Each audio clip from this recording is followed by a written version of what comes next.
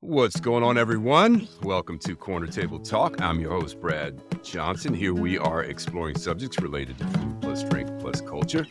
As always, with questions or comments about our show, you can reach me at brad@postandbeamhospitality.com. I invite you to stick around for the segment of our show we call How We Move with my dear friend and sister, Ambassador Shabazz, who will share her insights about the conversation. People born between the years of 1901 and 1927 are often referred to as the greatest generation. They persevered through war, the Great Depression, and in the case of African Americans, the added struggle in the fight against injustice in the battle for civil rights. Baby boomers, birth years 1946 to 1964, the generation I'm a part of, in large part, are the beneficiaries of the fight for civil rights and social justice. Generally speaking, we could go to decent schools and colleges and pursue our chosen paths, not without headwinds, of course, but certainly an easier path than those that came before us, and we have them to thank for that. My guest today is Raoul Roach. He is the son of the iconic and internationally revered jazz musician Max Roach. We've all listened to and loved Max's music through the years. Max Roach was born in 1924 and part of the aforementioned greatest generation. He was firmly entrenched in activism, civil rights, and the social justice movement of the 60s and 70s. And as a result, growing up, Raoul was exposed to and mentored by some of the most pivotal Black figures of that period, including Maya Angelou, Sonia Sanchez, Amiri Baraka, and Alvin Ailey. Born and raised in New York City, by age 15, Raoul was cutting his teeth working for his legendary dad, first as an office assistant, then a roadie, and as his road manager, and ultimately the producer of several of his concerts. As a 40-year upper echelon executive of the music industry, Raoul has worked with the biggest names in entertainment, from Quincy Jones, Michael Jackson, and Anita Baker, to name a few. Raoul majored in electronic and computer engineering while at UMass Amherst. That's where he and I first met. He participated in organizing rallies and protests for social change while a student there. An interesting note, Max Roach joined the faculty in 1972 as a visiting professor at UMass. We'll talk about the origin of Raoul's interest in social activism, discuss some of the activities he was involved with at UMass, his music career, and how music and social activism are woven throughout his life. His successful turnaround of Quincy Jones's Quest Records as the organization's co-executive director. I also want to get into a little bit of the music industry, get his take on streaming and the impact potentially of AI. Raoul also helped to launch Harry Belafonte's social justice entertainment enterprise, Sankofa, as the organization's co-executive director. We will dive into Raoul's most recent endeavor, coordinating Max Roach 100, an 18-month international centennial celebration of his father's music and life, an effort that will include film, documentaries, social media, concerts, exhibitions, new and previously unreleased recordings. So without further ado, my old friend, Raoul Roach, welcome to Corner Table Talk. Thank you for having me. My pleasure, brother. Raoul, I kick things off here with what I call my short order question. So this one's going to be an easy one for you and an interesting one for me. What music is in heavy rotation on your playlist? I'm listening to so much of my father because of the events that I'm engaged in. But for pleasure, I'm listening to Afrobeat. Afrobeats is really the music out of Africa now, the modern music out of Africa, I think is extremely exciting. And I think they have figured out how to mesh 6/8 and 4/4. So what Black Americans dance on and what the rest of the Pan-African world dances on 6/8 has come together. Mm-hmm. So I'm loving Afrobeats right now. Yeah, I'm hip to that too, man. I know you've been talking with Fab a little bit, and we had Fab on the program a little over a year ago now. And he mentioned Afrobeats and a couple of artists that I've since been on Spotify. Oh yeah, man! These cats are it comes from the origins, absolutely. So right. It touches you immediately. All right, so tell me, what is the first thing that you drink in the morning? I have a sports drink that I drink in the morning. If I'm not doing that, then I drink a tall glass of water as the first thing before I hit the coffee and try and start my day. Yeah. All right. How about your favorite New York City walk? Cherry Walk on the Hudson River, Riverside Park. Oh, man, that's a good one. It's almost tied with North Woods because I live across the street from Central Park, which is spectacular to all the waterfalls in the park. Yeah, man. I used to run religiously around the reservoir. We saw each other there. Yeah, we would each other. I would try to keep up with you, but then I'd turn around and go the opposite way because there's only one athlete in this conversation. That's you. All right. How about the last great thing that you ate? I've become a gourmand on the air fryer. So I'd have to say my favorite is this Dijon maple salmon, which is amazing. And it takes minutes. Yeah. Freezer to plate. Yeah. We like that. The air fryer, man, is moving the microwave out of the picture a little bit. How about, what are you watching these days? I don't watch that much TV. I read a lot. I read a lot of critiques of programs, so I'm pretty up on what's new. I'd say the most impressive thing that I've watched recently was Messiah on Netflix. I'm listening to music most of the time. Last one of these, what are you reading? What's on your nightstand? Believe it or not, I'm reading Dune again because the new movie just really, because I grew up on science fiction. I do like science fiction. So I'm reading it again and I'm enjoying it again. Nice, man. Nice. All right, let's jump in here. How are you and where are you? I see some beautiful art behind you. I'm in my apartment right off Central Park West in the neighborhood that my father had an apartment since I was a year old. He lived at 415 Central Park West on the corner of 101st. I live on the corner of 103rd, right next to the subway station. I know that subway station. Yeah, very fortunate. I live across the street from the park, so I'm very happy. Love that. I wanted to play a meaningful track of your father's and have you comment on it on the other side. Tell us a little bit about what we're going to hear, and then we'll get a little conversation from you on the other side of it. Max Roach and Clifford Brown, and a big hit they had in their pioneering of the new sound hard bop. It's called Jordu. It's written by the pianist Duke Jordan.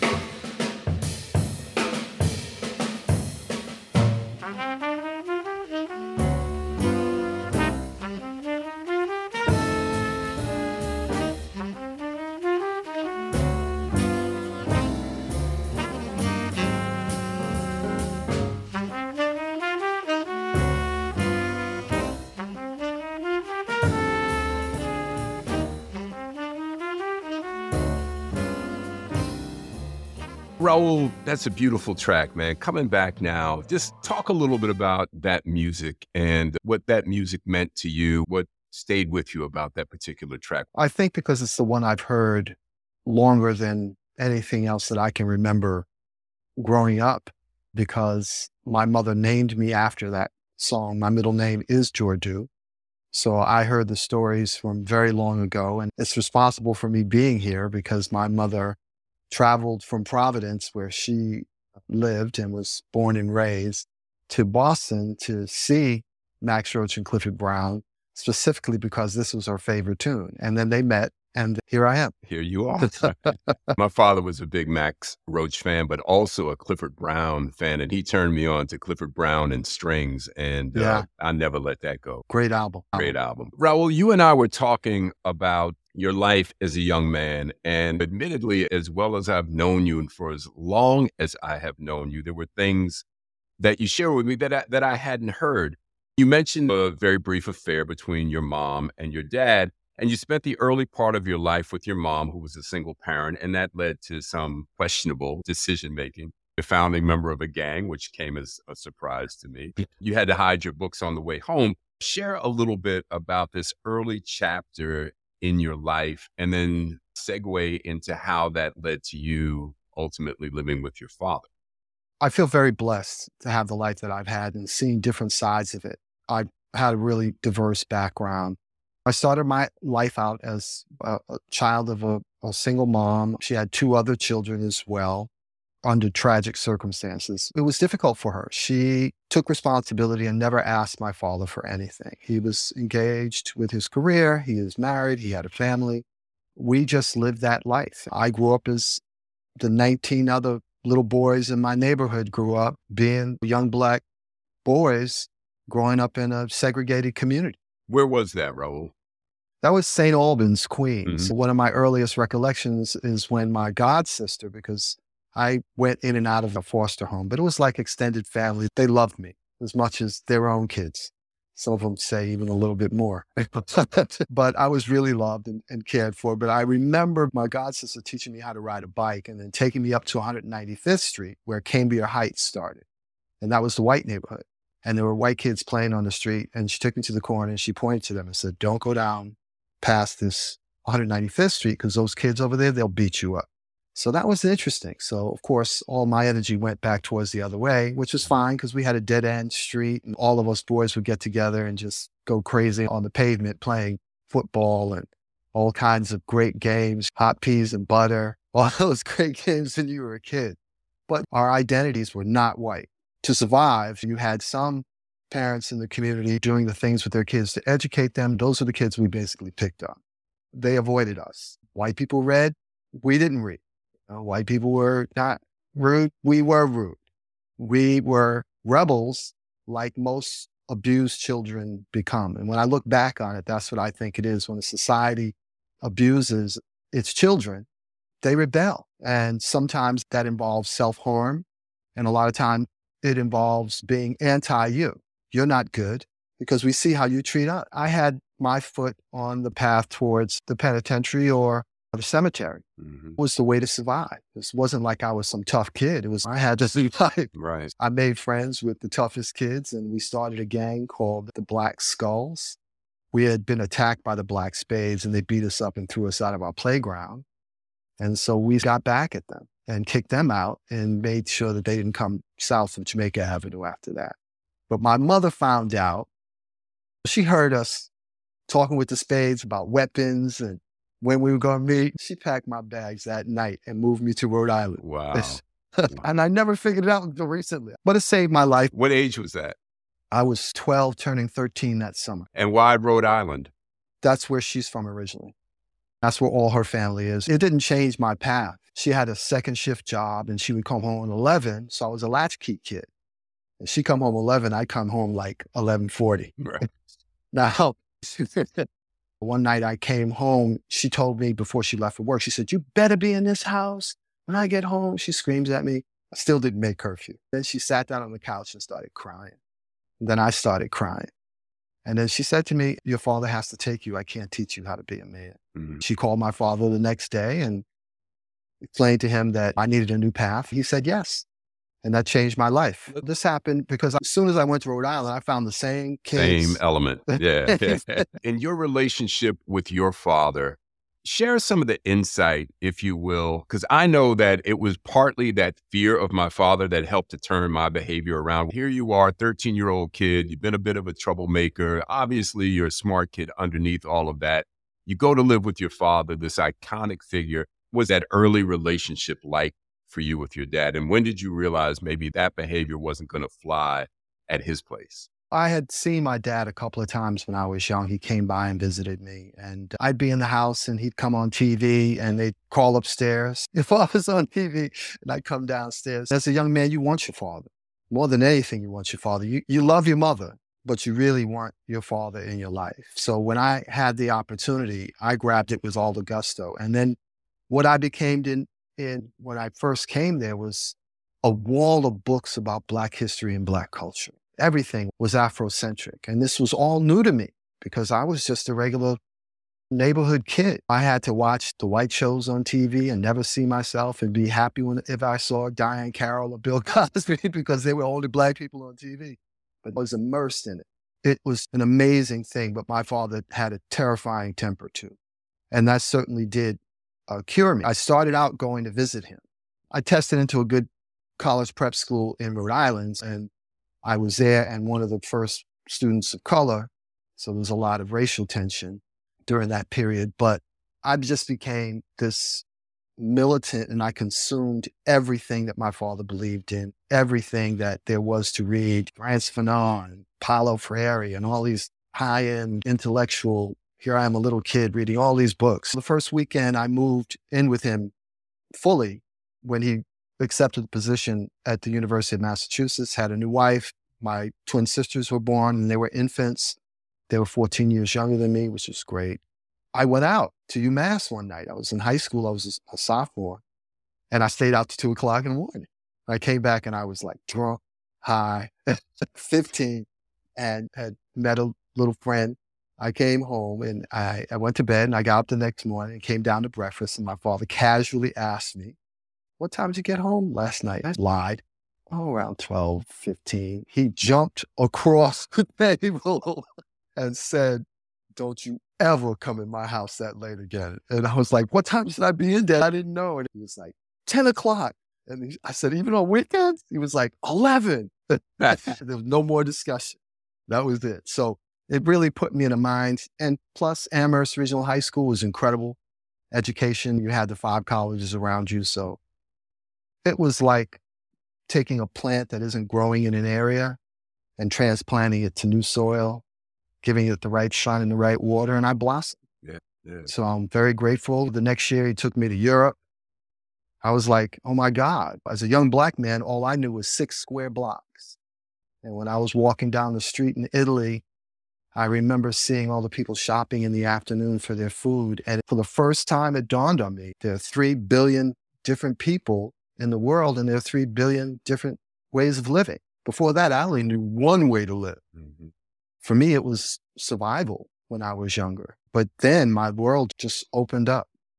Did you ever get a chance to talk to him about his temper and the origin of his anger? No, he'd just get mad. No, he was like that because he was a very serious person. Mm-hmm. And he didn't suffer fools. He worked very hard. He had an incredible work ethic. I admire men like him and Quincy and Harry, who have all had a chance to be around, but these people invented themselves. Right. No one knew who Max Roach was as a poor kid standing on the bread line in Bed-Stuy during the Depression. Mm-hmm. And so whatever they did, they made themselves into who they are. Right. They didn't have to check off the boxes. I got my degree in this and I got that. They just did it.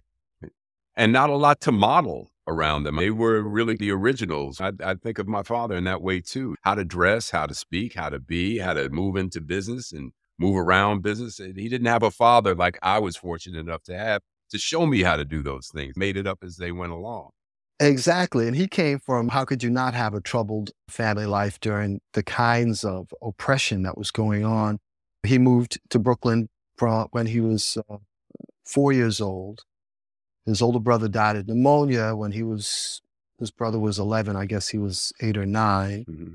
But it was a hard life. A lot of things happened good for him, though. The church, where he learned how to play his instrument. The fact that he moved into an apartment, and back then people were moving all the time because of the Depression, and most of the apartments you went into on the upper floors, which were cheaper, sometimes had pianos because people couldn't afford to move them. That was when you had to take them out the window and drop them down. People didn't have money to do that. He was in a few apartments that had pianos, and his mother sang in the gospel choir, my grandmother, and set him off on a life, and he discovered in the drum and bugle corps at church his instrument.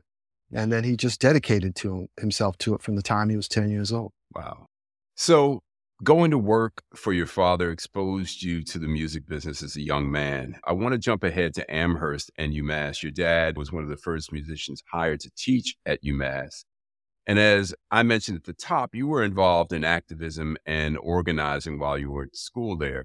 There was a vibrant, active Black community, and obviously your awareness of social activism was awakened before then. But discuss your impressions, if you will, of UMass in the 70s and what got your attention as far as the rise of Black consciousness on campus at that time, and what struck you in terms of your activism side?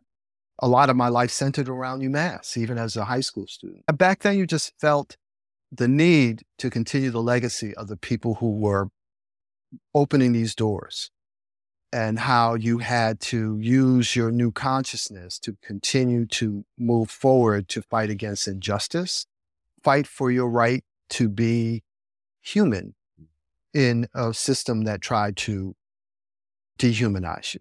And so for me, being around my dad, especially, who was extremely conscious, and the people that came by my house for dinner, the people who would visit UMass, W.B. Du Bois's widow, Dick Gregory, Ackland Lynch, and Maya, and everybody who came to campus during that period would somehow make their way to my house, or I would be making my way to where they were. I would go with my dad to performances or whatever, Ella, everybody. So it just felt like you had an obligation, that you weren't going to be like the previous generation because you came up around people and you saw leaders who modeled for you behavior that you didn't have to take it, that you could fight against it, that you could organize against it, and you could make your voices heard. And you had a right, if not a responsibility, to do that.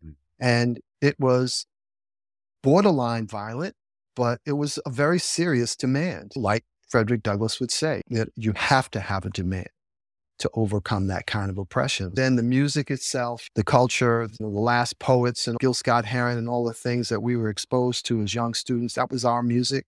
The way we dressed, the natural, the white aesthetic, the Eurocentric aesthetic was out of our consciousness. Right. We did nothing Greek. Nothing. There's no European Greek right, stuff happening. I played basketball at UMass, and the black students would all sit in the same section during the games and would not stand for the national anthem. There was no press around that back then. Right. But that was a very in-your-face, definitive move made by the black students at the time. What was your read on that, man? Do you have any idea the origin of where that began? No, I think that you can parse it lots of different ways. Like, this is part of the whole rebellion against a system that treats you badly. So if your parents treat you badly, you're not going to show respect.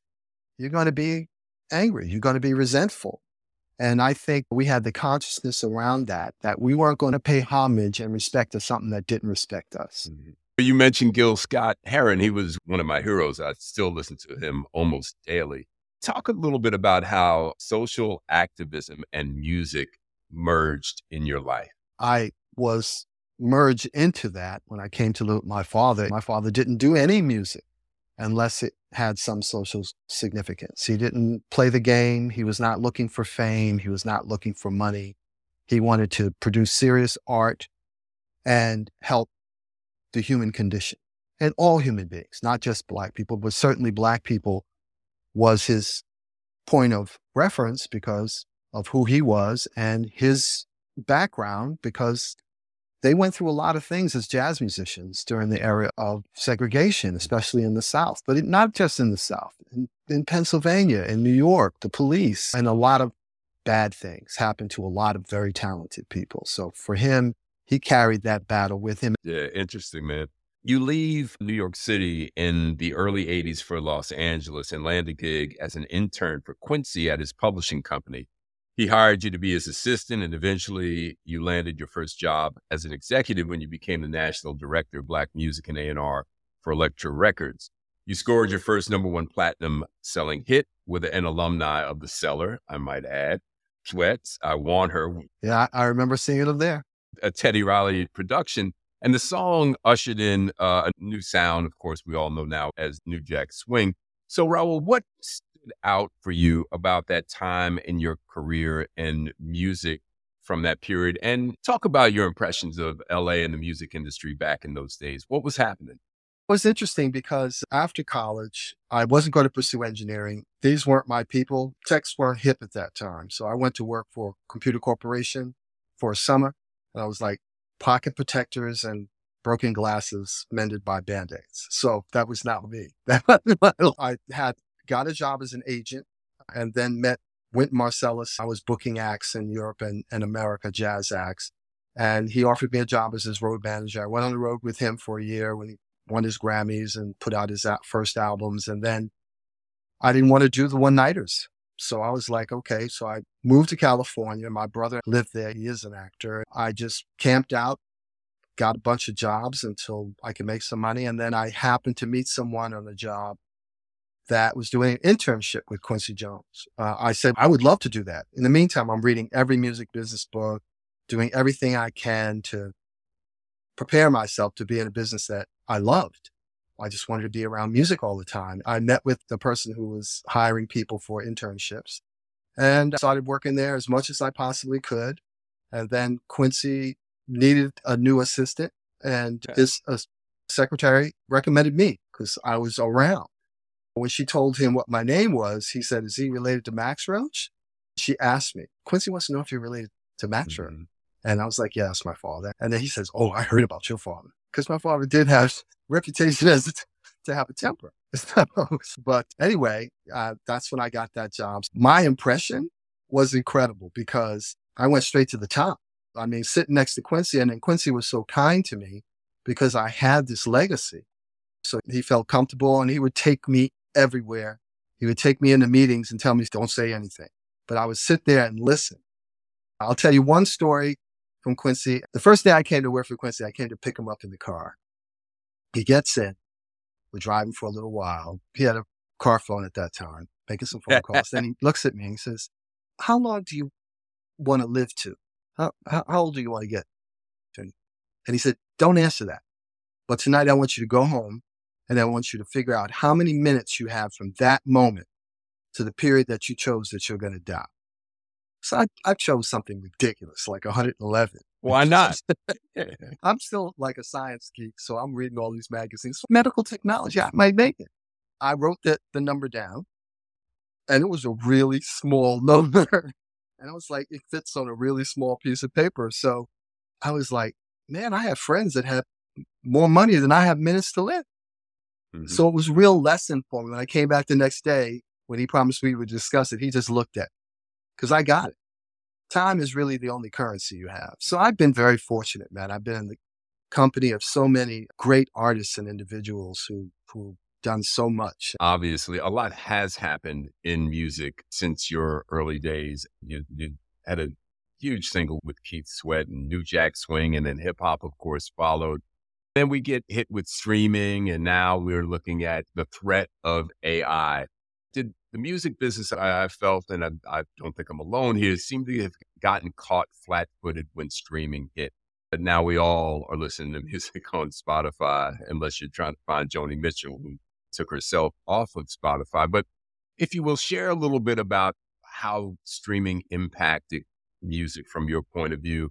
And do you have your eye on artificial intelligence? Now, are we going to be looking at a time when songwriters aren't necessary and musicians aren't playing the music that we love? Unless you can put beautiful men and beautiful women AI on stage and have them perform like Beyonce, or Usher, no, I don't think they're going to be replaced.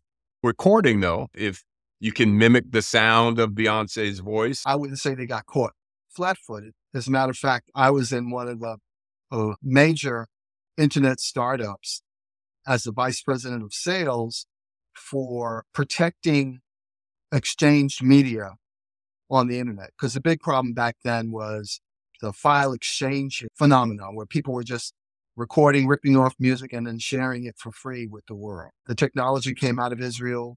Madonna was an investor, and we tried to sell it in. And the record companies, they knew it was coming, but they refused to let go of their channel because they had control of their channel. We have the artists, we have the contracts, we have the content, we own the content. We're going to have the intellectual property forever to the sound copyrights and all this stuff. No, we don't want to do anything different. And it was a mistake. So you're right, in a way, they tried to hold on to something that was being disintermediated. Nobody wanted to have to go through them anymore to get their music. Nobody wanted to do the retail things. It was the first real disintermediation of retail when all the record stores closed. Now you see more of it happening because of Amazon. We were the first in terms of the record industry, and they just were arrogant and they didn't pay attention. In terms of AI, I think it's a simple solution. But the problem is that we have a generation that was before us that was called the get-over generation. And they were the first ones to fill in, the college graduates from the late 60s, to fill in all of those opportunities that were opened up by the civil rights movement and the civil rights laws. and, and affirmative action and all the other things. They're still in power. My kid doesn't know what not having the internet is. I have two sons and they don't have any idea what the world is like without it. So you still have people who don't catch up. I'm glad to see the president and vice president are focused on it. I think what's going to happen is every artist is going to have to be sovereign. So that means that everything that comes out of them, they own. So you can't take Biggie's voice, put it through AI, and then own it. No, Biggie is sovereign. So everything that he's created is sovereign. Every sample, every voice inflection, everything belongs to him. I think if we get to that point, we better get to it very quickly. Then we'll be able to have some limits on the creative part of AI. But I think, and like Fab said today, he sees it like I see it. It's just another tool. Hip hop started in technology because they had bankrupted all of the cultural programs out of the schools. People were, after the 60s, people were disenchanted with the church. They weren't going to learn instruments there. You have these kids in these burnt out neighborhoods in the South Bronx and in Queensbridge living in projects, and human beings have to create. So they create, they put together the music that they could get at record stores, and then they connected the 8-track and the record player. You could go back and forth before they connected the turntables. It was a way to keep the party going. And then these parties competed. And so you had to get a master of ceremonies who would come in and say what we used to say in college. The rough is hype up the crowd. And then that turned into more limericks, and then they put it on tape and it became the hip hop music industry. I think that people will find a way to create. And I agree with Fab in the fact that it's just another tool. But we have to protect our rights as creators in that new environment, because using human creativity and then remixing it is not originality. That's theft. Now, they say all art is theft. We just need to get ahead of it, but we need people in government and in business to understand. I hear you. And I worry that my son's a musician. We talk about this a little bit. And he's dead. They're going to be writing songs soon with AI. They're going to say, give me a love song that sounds like Teddy Pendergrass and whomever else. And AI can churn that out. Along the lines of what you're saying, if it's Biggie and you can identify that as proprietary and it's Biggie, that's one thing. But if it's a song like so-and-so, how do you contain that? Artists have to be sovereign in the fact that they own all aspects of their creations, and there should be limits on the technology that identify the provenance. So if you're putting in this prompt into AI and you're using Biggie's name, that's Biggie's shit. If you're using Teddy Pendergrass's name, that's Teddy's shit. And so you can't separate the two. That's my opinion. That's the two areas which I think we can corral the technology, at least on the creative side, but it's going to change everything there. It's going to improve our economy globally. Amazing. When the internet came on in the 90s, and I was part of that too, after the record industry and all of these businesses were starting up, we were getting 35% year over year efficiency growth during the 90s. That's why the 90s economies was just, the Clinton years were just bang. Al Gore had decided that they weren't going to sell the internet space to the telecommunications company, they were going to keep it public. And it really was a good decision. I think AI is going to do that and eclipse efficiency. I'm using it to write emails, letters. I've written scripts for commercials using it. I ask them to do decks for me. They don't do the actual deck, but they'll do the deck language. And you have a few minutes of editing and you're done. So I'm 10 times more efficient using it. So I think it's an important tool. We have to make sure that we have people who understand the technology and then be able to put guardrails on it. I was listening to Neil deGrasse Tyson, the astrophysicist, and he basically said what you just said. So that shows you how smart you are. But he said it's going to be a valuable tool. So we've got a little bit of time left. I did want to touch on Quest Records and how you helped to turn them around. Your view in the music world, Raoul, is a really interesting one. Obviously, you go way back because of your dad through an very interesting period. One of the best, I think, musically, the 70s, giving way to the 80s. And the drum machine and all of that. I remember going to clubs like Leviticus when hip hop and rap were just starting, and DJs were rapping over records and scratching and starting them again. I'd get mad. I'd be like, man, play the damn records. But we saw the evolution. We were both in LA when the West Coast hip hop era really sprung up. We were right there for that, and a catbird seat hanging with Quincy. But just give me your overview as to where we've come from in terms of the music industry and where we are now. Are you pleased with where music is these days? But start with Quest. Talk a little bit about that experience. That was an amazing experience. First, because I had success at Elektra Records, like you said, with Anita Baker and so many others. Shine had the first dancehall record and a bunch of stuff, Teddy and the New Jack Swing movement. For me, coming up with my dad and the music that we experienced in the 70s, Brad, it was about individualism. In the 90s, we began to move into a producer's realm, where you'd have one producer and they produce their sound over a range of artists. That, to me, isn't interesting. I love the era when you heard the OJs, you heard Earth, Wind & Fire, you heard Al Green, you heard the Temptations, you heard whomever, and you could tell the difference. You knew who was who. Now it's more like originality has not yet gathered back its ability to say what we prize more than anything is individuality. Not being the second anybody, but being the first of yourself. And so I think that we're moving through cycles, and I think it's coming back. I see a great new young jazz coming up on the loft scene here in New York City and in Brooklyn and downtown Manhattan. These young kids, they have that repertoire that goes all the way back to Scott Joplin, to electronica and trap rap, and they play it all, everything. They'll play giant steps, John Coltrane, and then segue into big guys on the West Coast like Kamasi Washington. Same thing. Oh, Kamasi's the man.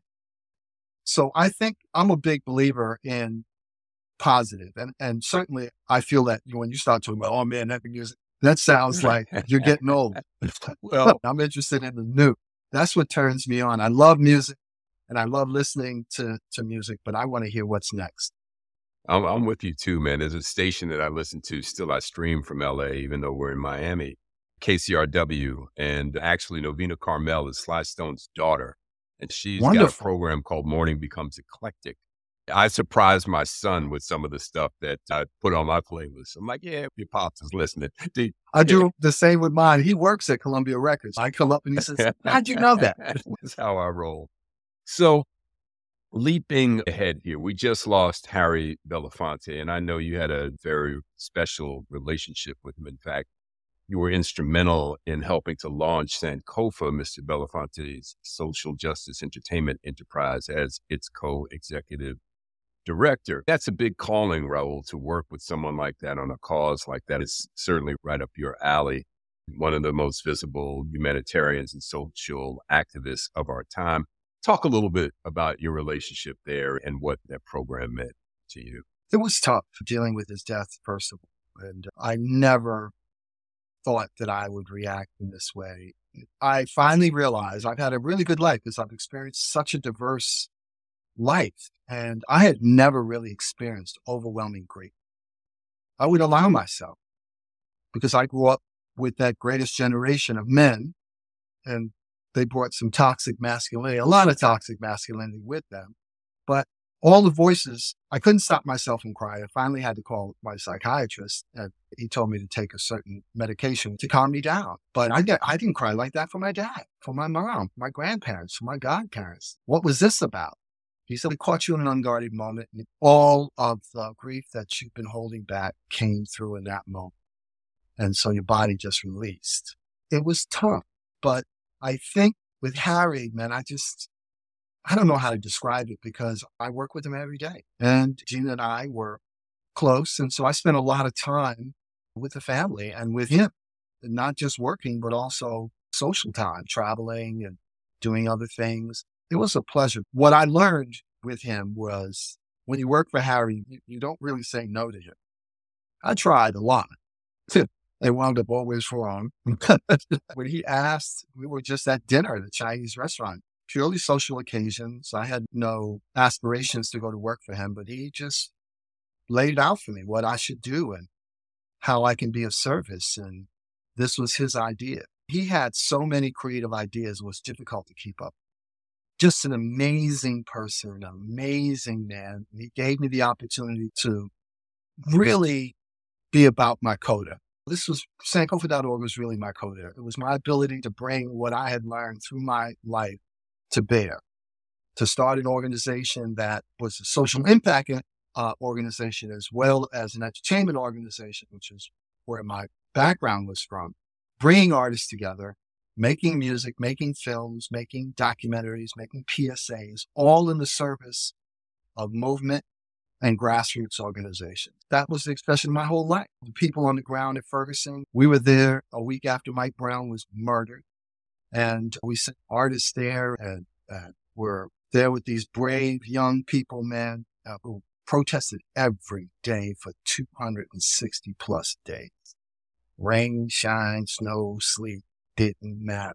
Across from a police station in communities that had just turned them into basically fine sharecroppers in terms of they would catch them and give them all these fines, and they would draw money from them to support the police department, the fire, and the administration of these small towns because they had been moved out of downtown St. Louis to the northern suburbs. It turned into just incredibly impressive atmosphere. Driving cross country, I knew about the Missouri State Police.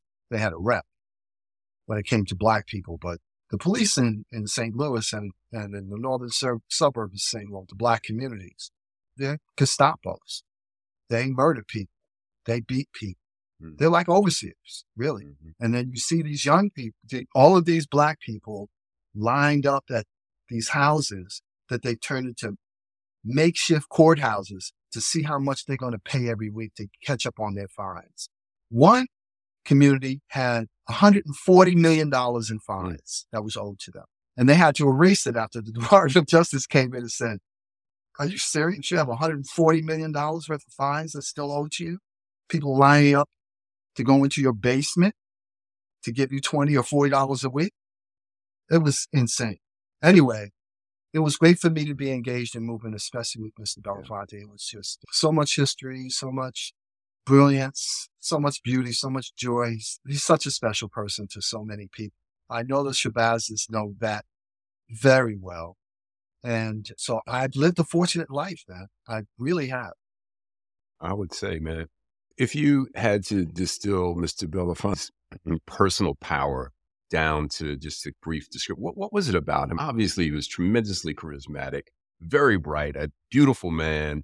But what was your takeaway from all of that? What was his personal power, Raoul, would you say? He told me his personal power came from his mother that would put him to bed at night and say, never go to bed at night unless you do something for someone else. And he lived that his whole life. Mm. Every day it was about how can I do something for someone? Mm. How can I make the world a better place? To have that kind of commitment over a 96-year term from childhood is just the essence of who he was. And the history I learned talking to him about his sojourns in Africa. He was an actor too, so I know there's a little embellishment. To know the esteem that Nelson Mandela had for him and all of the other people that he interacted with. And there's so many things that people don't know. Going to Chase Manhattan, calling David Rockefeller and having David Rockefeller open the bank on a Sunday, Chase Manhattan, meeting the president of the bank. They go in there so he could get $50,000 from David to bail out all of the people who had been arrested in Atlanta, including Dr. King.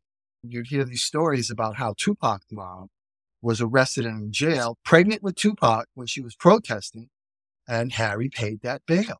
She never forgot it. And the thing about working for Harry, like working with my father on this centennial, is nobody says no. My experience is you throw a bunch of balls up against the wall and see which ones stick. Everyone is sticking. Everyone's saying no. And it's an amazing testament to their life and the kind of respect that they've built. Quincy Jones, Harry Belafonte, and Max Roach. Wow. 3 pivotal human beings, man. That's a lot in one lifetime. Poor little black boy used to beat up kids. Little troublemaker. Yeah. You got it together, brother. Well, the set of that is, if I can say just one thing, is I loved my friends when I was young, and I lost almost all to drugs or to murder or to prison. And that also pegs me to wanting to make sure I try and do something about conditions that created those young. Sure. Yeah, sure. You probably remember the name Bill Underwood from your music Love Bill, man. life. Love Bill. Great guy. He just got out of federal prison after 34 years. He was sentenced to life with no parole, and a music business executive, also managed slaves. Steve Arrington discovered Johnny Gill. Anyway, Bill and I got together recently, and we were talking about his old neighborhood in Harlem on Manhattan between 112th and 114th Street. I think he said out of 30 or so young men about the same age, maybe 2 or 3 are alive and out of prison. Incredible odds, man, against young Black men born at a certain time in a certain community. That problem has not resolved itself. I don't know if there's something you want to touch on there before I move on. I do want to talk about what you're doing with your dad, but give you an opportunity if you wanted to make any kind of a comment about that. Yeah, it's a strange conundrum because, and I do really look at it as a microcosm of a family. And there are families that the leaders of those families abuse their children emotionally, physically, even sexually. And so to see how that's created this kind of dysfunction, even self-destructive dysfunction, is tough. So how could you not want to organize and fight against that when the people that you loved since you were 5 are lost in a system not of their devising? And sure, they could join the system. Sure, they could do all the quote unquote, check all the boxes. I get into arguments sometimes about the use of the word nigger. And I'm like, I get what you're saying. And certainly you would like to abolish the use of the word, especially when we refer to ourselves as that. But the truth is, it's rebellion. Yeah, I'm a nigger because I don't want to be like you. I don't want to be white. I don't want to oppress people. I don't want to do that, even though you have this kind of proletariat thing where you do have on the spectrum people who are poor and evil. So they do bad things. But I'm just saying the systems need to change. Racism needs to be abolished. Yeah, absolutely. The struggle is ongoing. So I wanted to wrap up on what you are currently working on, your latest project. Max Roach 100 is an 18-month international centennial celebration of your father's music and his life. So tell us about that, Raoul. That's a big undertaking, man, but one that's close to your heart. Yeah, it really is. It's a love project. I'm fortunate enough to be retired and have the time to devote to it. My siblings are participating in ways that they can. But because I have the experience, I started in 2019 to call the people that my dad's worked with and say, hey, my father's centennial is coming up in 2024. You think about doing something? They're like, yes. I started with David Rodriguez over at New Jersey Performing Arts Center, and then I called Winton.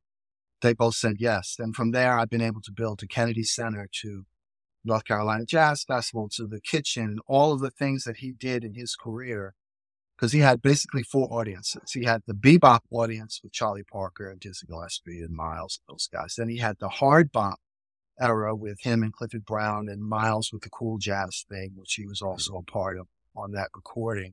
And then that transfer into this Afrocentric nationalist, cultural nationalist movement in the late 50s, watching him and Abby expose as celebrities the natural, because everybody was pressing their hair. They were moving away from that Eurocentric aesthetic. Then you have this avant-garde audience where he worked with percussion ensembles, Chinese trio with ancient instruments, with koto drummers from Japan. He would do all of these experimental things with Cecil Taylor and all these really out free jazz musicians. He was always pushing the boundary to do something new. Even hip hop he embraced early and was heavily criticized for in 1982 because he felt like the same. Quincy said the same thing. Harry too.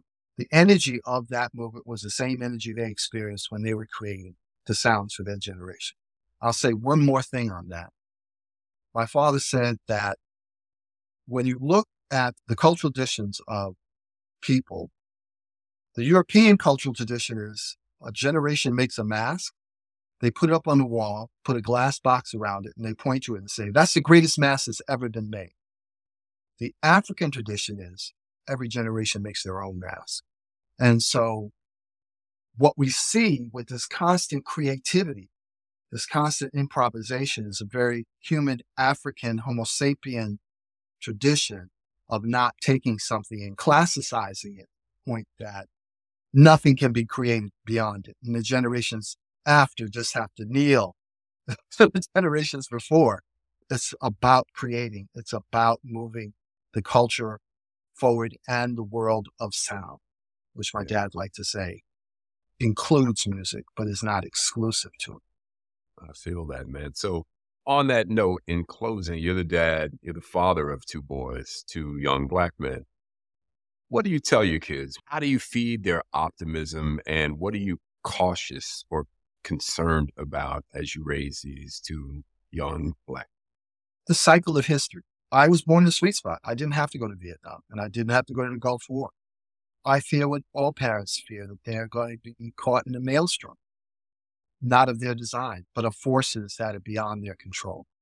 So that's what I fear. The optimism that I feed them is that I love them and I want them to love themselves and as many people as they can in their life. Yeah. Through that, they'll find their way.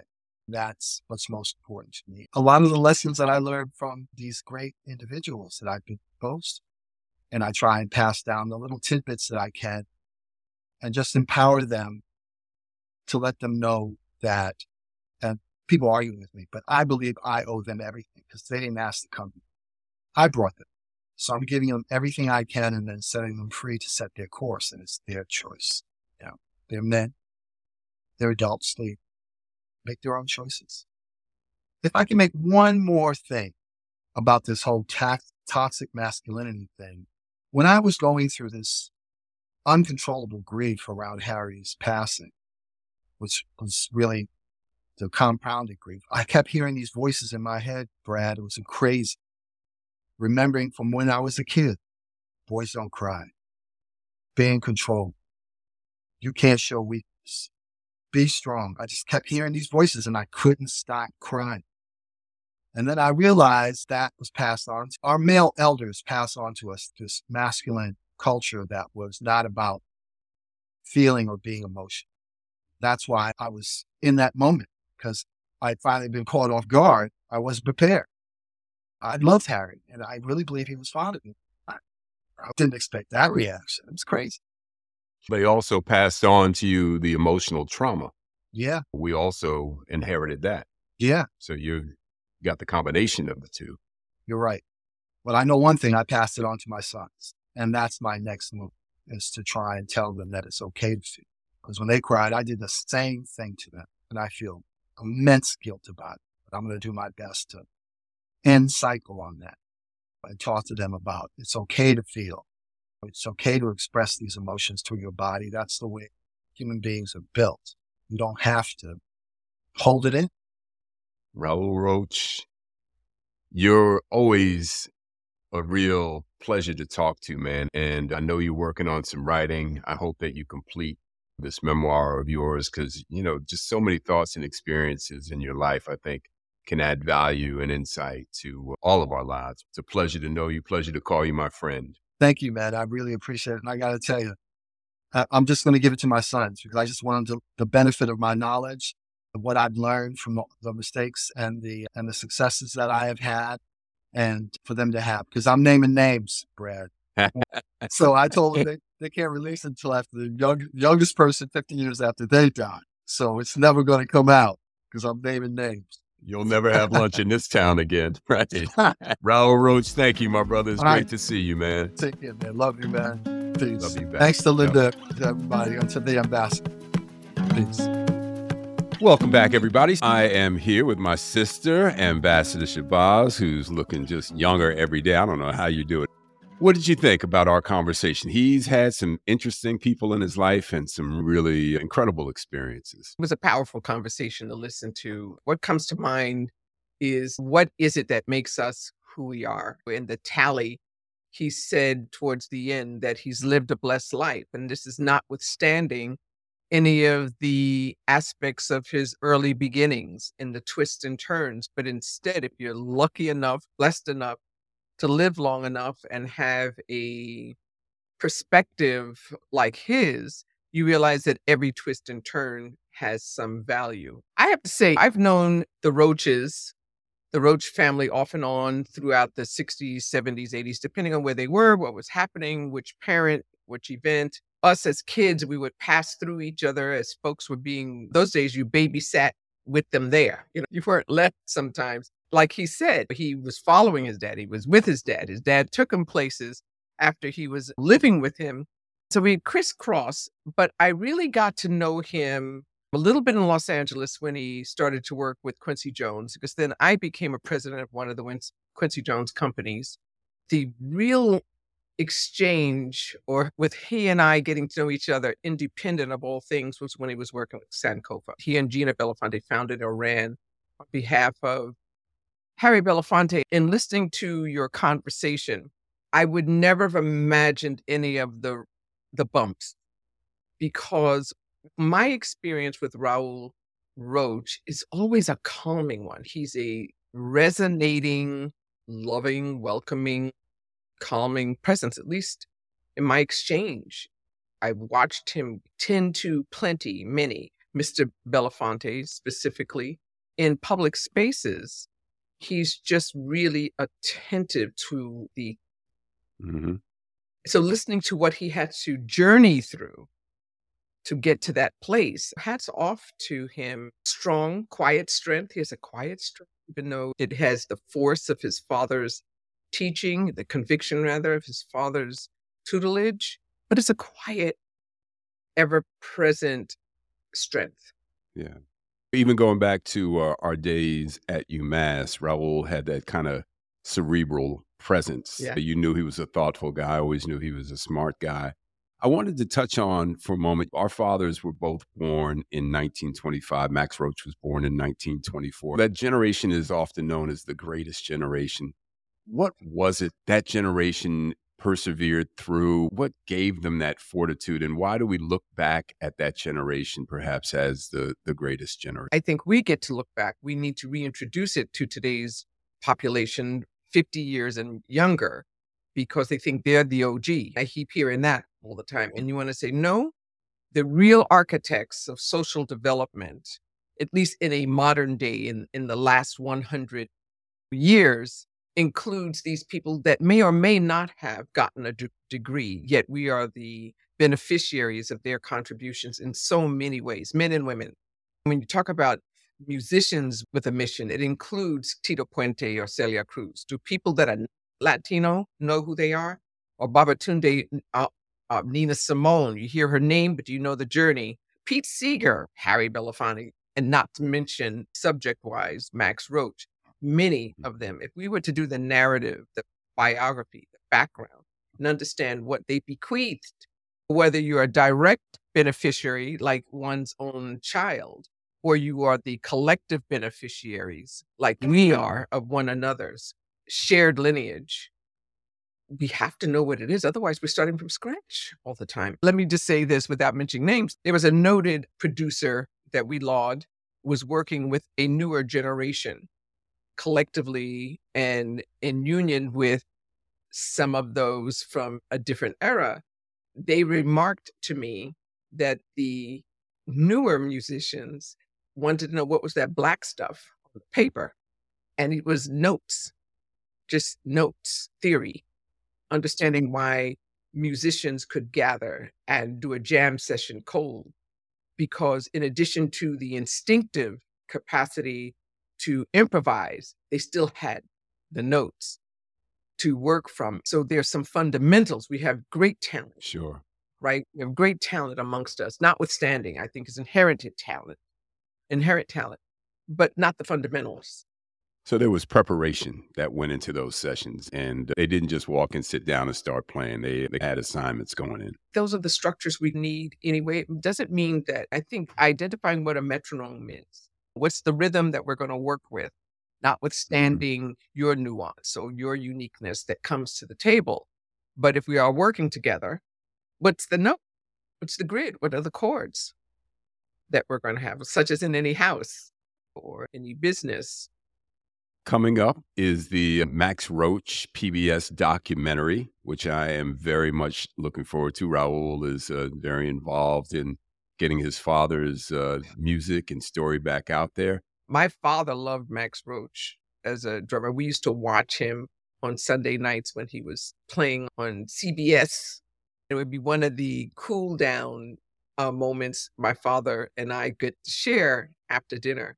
So I don't want to miss it, because once I get to see it, as is confirmed by the Roach family, I want to refer it. Beautiful. Ambassador Shabazz, looking forward to some more of our conversations. Some will be friends, some will be people we'll be meeting for the first time, but looking forward to what we have coming up on Corner Table Talk and how we move with Ambassador Shabazz.